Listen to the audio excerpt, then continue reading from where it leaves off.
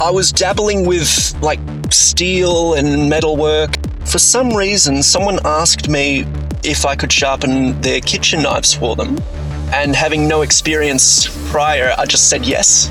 We spend a lot of time on this podcast celebrating chefs, their skills, their creations, their careers.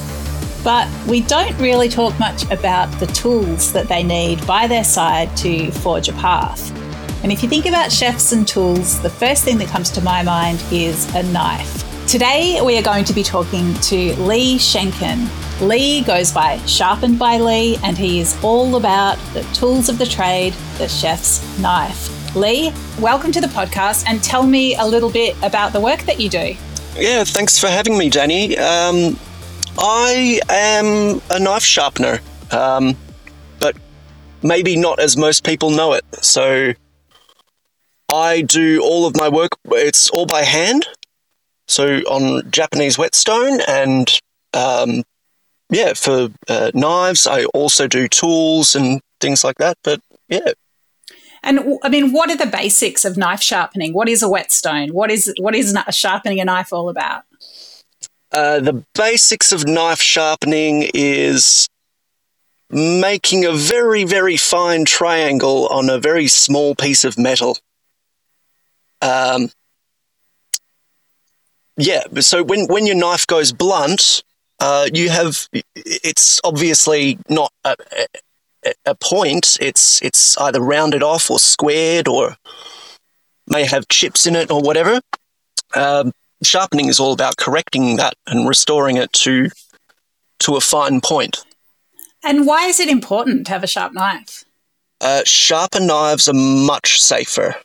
It may be counterintuitive, but a sharp knife is more predictable. It's going to cut where you want it to cut and not slip off the side of, let's say, tomatoes, for example.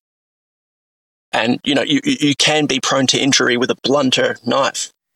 Having just had my knives sharpened by you, I literally had the tomato experience. So I've had one knife that I just would never attempt to cut a tomato with. And then after it being sharpened, there we go. Just slice straight through some tomatoes. I give my customers warnings, especially when the knives come in quite blunt, because it's such a difference. And most people aren't used to what a sharp implement actually feels like. So I'm glad you like them. Happy to help. Yeah, thank you. So you sharpen knives for chefs and for the general public. Like, how would you say chefs and differ from the public, if indeed they do? Do you think they know more about knives? Do they look after their knives? Like, what sort of things have you noticed? They know how to use their knives. Like, that's the extension of their body. That's their craft. They know how to use them very well, and usually they have higher quality knives. But then some chefs just don't take care of them too. It's a wide variety. However, most of my sharpening work is from domestic clients. I would say around 95%. And what do you think the general public knows about knives or doesn't know? Like, what kinds of things do you see?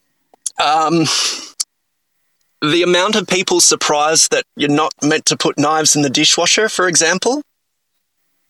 There's a bunch of recurring themes. The pull-through sharpeners, the little sharpeners that you get with some knife sets. Those things do a lot of damage. A whole range of small things that keep repeating themselves. What about those steels that you get sometimes in a knife block? How do they go? Is it worth using those? Those tend to work on softer European steels and German steels, around the kind of 58, there's a hardness scale, it's a bit complicated, but 58 hardness or so. And basically what it's doing is it takes care of what's called a rooster tail, or it can remove burrs sometimes. It's basically bending the knife back into shape on the very, very fine edge, it doesn't actually sharpen. So if your knife is blunt, then they're not going to work. You seem to be drawing a distinction between European knives and other knives, like perhaps Japanese knives. I mean, do you notice differences in knives from different countries? The two main categories are European and Japanese. The Japanese tend to be much harder, so they're going to hold an edge longer, and they can be thinner behind the edge, so they're very good at slicing. But because of the higher carbon content, then they're prone to rust and chipping, and you need to be more careful with them. And you certainly can't put them in the dishwasher. What happens when you put a knife in the dishwasher? Long story short, everything expands at different rates, and anything that's left on the knife is more prone to causing very small rust spots. So it's all just not great for metal and wood, and yeah. And Leigh, what brought you to this work? It happened quite organically. I was renting a studio in St Kilda in 2020, and then obviously COVID hit and flipped the whole world on its head, and lost my job as a traffic controller. And I was dabbling with like steel and metalwork and welding and everything in the studio that I was renting. And for some reason, someone asked me if I could sharpen their kitchen knives for them. And having no experience prior, I just said yes and tried to figure it out for myself on Japanese whetstones. So yeah, that's how it started. And I mean, what is a Japanese whetstone? A Japanese whetstone is pretty much, they're usually made out of clay, some sort of clay, with a bonding agent, and they pretty much mush it all together and then put it in a kiln and make a brick from it. And these bricks, per se, have a very even grain structure. It's like a very even kind of sandpaper kind of thing. I'm not sure exactly how to describe it. And they range, there's all sorts of different grains, and they each do different things at each stage of the sharpening process. So you got low grit ones for removing chips and reshaping and things like that. And then you've got your higher grit ones, which are polishing and fine edge work and things like that. So, I see. So do you have a whole range of whetstones and the knives sort of graduate from one to the next? I have maybe about 20 whetstones, of which most of the time I only use about 4 or 5. I mean, was it hard to get good at it? It's not hard to do. The basics of it, it's pretty much like find your angle, hold the angle, and then go until you get a burr and then go to the next stone. But there's all these little tiny things that, like holding an angle and rubbing on a stone, it's quite hard to hold an angle within 3 degrees or so. I do encourage everyone to try though. I mean, what was the hardest thing to get right about it? It's all practice. Like it's pretty obvious when you're doing something wrong because you don't end up with a sharp knife. It's pretty. The core of it is pretty easy though, so it's very fulfilling to gradually see your work getting better and better. But like you started off with a sharp knife and now you're still sharpening knives. It's quite subtle to describe. And what were the biggest challenges in the early days? Well, number one would be COVID. That was real hit for the business that didn't even start yet. Trying to start a business during a pandemic is obviously probably not the greatest idea, but I didn't really have any other option. How did you start building up a clientele? We really started off at markets. So we started at Elwood Community Market, and Carmen, my business partner and partner, said, why don't you just take your bench and your stones and do the sharpening there and then for people? And I was quite nervous about it, but it worked out quite well. Well, how long does it take you to sharpen a knife? I've had knives that have I've had paring knives that have taken me 20 minutes or so, and I've had large kitchen knives that take about 5 minutes. So it really depends on the type of steel that's used to make the knife, and how it's, any damage that may occur, like getting rid of chips, for instance, or dents takes a significant amount of time. So it's all over the place. Is it dangerous to work with knives? There's an inherent danger, but the respect gets built up at the same time. So it's not like I cut myself, but like I figure I've probably sharpened about 5,000 knives, and I don't really cut myself. So it's not a inherently dangerous thing. And do you have a favourite knife? I have a cheap a Victorinox knife that I really like. It fits nicely in the hand. It's comfortable, which is often an overlooked thing when purchasing a new knife. But I've put my own edge on it, so it's quite a bit sharper than anything else. You sort of upgraded it. And what do you use it for? What do you love to cut? It's a chef's knife. It's a workhorse. It does everything. But what do I like to cut with it? Spring onion and onion are pretty satisfying with that, and fish. And why do you love cutting them?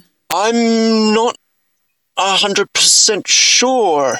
Those are just where I get the satisfaction from. Like, for instance, with fish, if you're doing sashimi, it really makes a difference to the flavor and texture of the fish if it's not cut right. If you have a blunt knife and try to cut fish, you end up with it actually tastes better. Well, I think, when sushi chefs are all about their knives, aren't they, and have different knives for cutting different fish and different thicknesses. It really is so beautiful to watch them when they're working at a high level. And, I can imagine it must be so satisfying to have that skill and facility with a knife yourself. Oh, I'm not saying I have that skill. I definitely don't have that skill. Well, even to just get a sense of it, I think that must be so satisfying. Yeah. Yes. Leigh, is there something in your character or personality that makes this a good fit for you? I believe so. I'm a pretty calm guy, and sharpening knives by hand is quite therapeutic in a way. It's slow, and you got to constantly think about what you're doing, and it's a fine art. I mean, so yeah, it works for me. I mean, do you think it's an underappreciated art? Definitely. It's one of the most